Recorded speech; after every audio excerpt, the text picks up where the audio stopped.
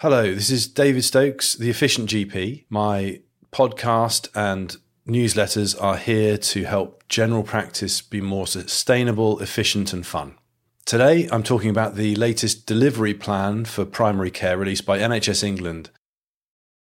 This latest delivery plan promises to tackle access, putting an end to the 8 a.m. stampede and making it quicker for patients to get the help they need from primary care. But does the plan stack up, or is it just more hot air? Let's take a closer look.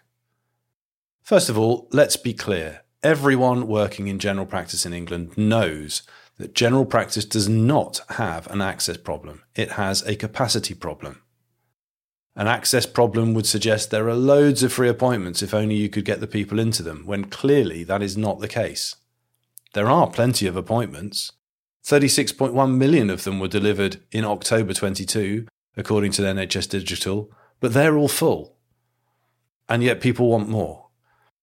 This increased demand is driven by an increased demand from the patients, an increased medical need as a result of demographic changes, and sadly by staff voting with their feet and moving to greener pastures on the other side of the world, thanks to the chronic underinvestment in general practice.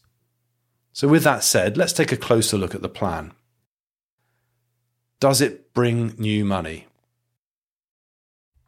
Reading through the 45-page plan, it looks like there's a lot of promised resource, but on closer inspection, it's money that was already promised to the service in other guises that has been relabelled. In reality, there looks to be precious little in the way of additional offerings. Will the plan cut bureaucracy? Now, this is something that has been attempted by organisations across the service, from the BMA to individual GPs writing angry letters to the hospital when they're treated like the community SHO. However, there have only been very small gains, if any, to show in this demand. If they can really make good on this promise and go further, it would make a clear difference to staff and patients alike. They talk about an increase in self-certification, improvement of self-referral pathways, and allowing onward referral from consultants to their secondary care colleagues, which should have been going on for years, so how they're going to make this work, I am not sure. This does have the potential to reduce the administrative burden and the number of contact points and improve productivity. However, the proof will be in the pudding. We need to see whether they can deliver on that.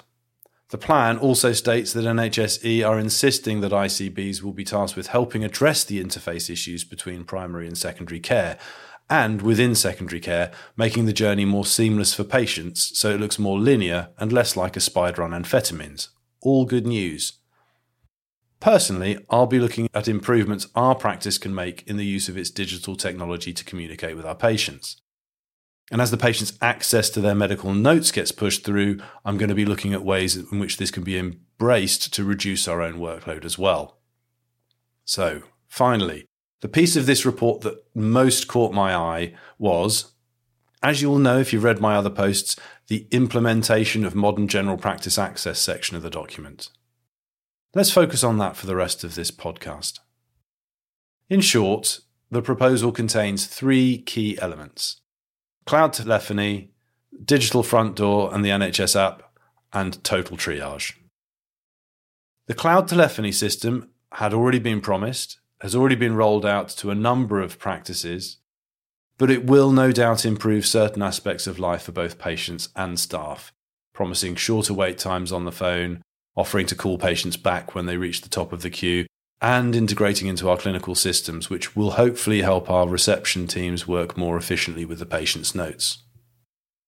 Apps are being promised as the digital front door to primary care, especially the NHS app, which may well be a useful tool for us in some cases. And as it seems that the NHS app will be the one app to rule them all, and the other apps that we see within general practice and we have seen grow up over the last several years will sit behind that front door and appear in a more seamless way to patients, which I can think is only a good thing. Finally, a total triage system. And if you like a good diagram, see page 20 of their plan as it sums it up for you. Now we're getting somewhere. At first glance, it looks similar to the system that really does have the potential to improve general practice. But When it comes to effective triage, ask any A&E consultant and they'll tell you it's a mistake to assume that it's a basic function that can be taught quickly and easily to anyone. The idea that you can put the cheapest member of the team into this position, give them a basic map, and everything will be fine is a seductive trap into which many have fallen. Let's think again, what is triage? Triage was popularised in the First War to rapidly segregate casualties into those who needed urgent help, those who could wait, and those who were so likely to die it was better to use the limited resources elsewhere. These principles hold true today, but this kind of triage they carried out in the First War had only 3 simple outcomes. And where you're dealing with only 3 possible outcomes, the task can indeed be devolved efficiently to a non-clinical team member with appropriate training and practice. In contrast, modern general practice involves the coordination of a multidisciplinary practice team with different skills and limits.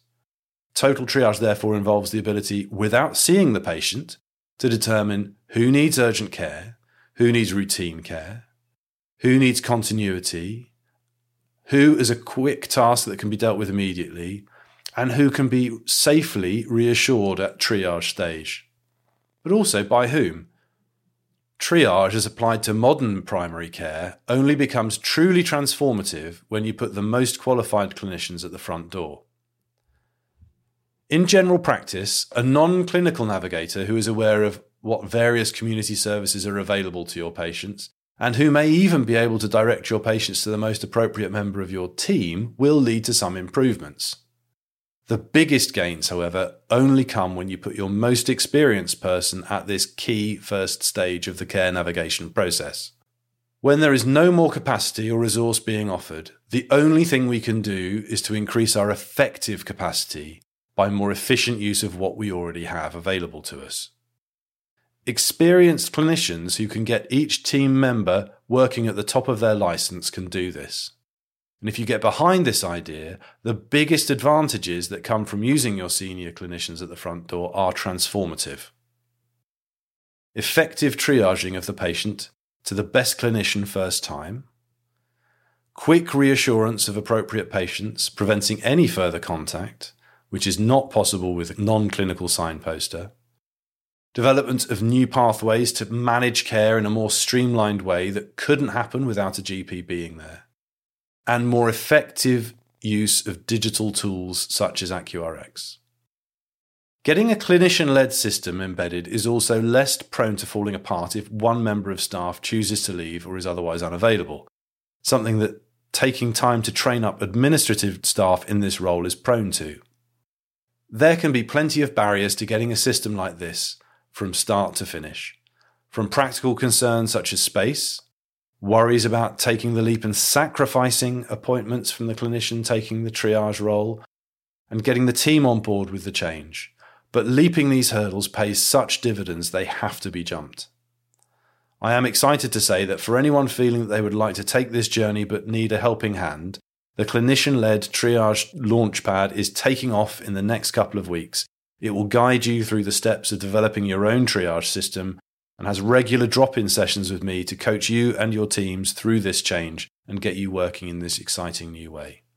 If you are interested in joining on its launch, I'll be sending out a launch email with an initial offer to all subscribers of my newsletter. So if you haven't already signed up, please sign up here. Look forward to seeing you on the course.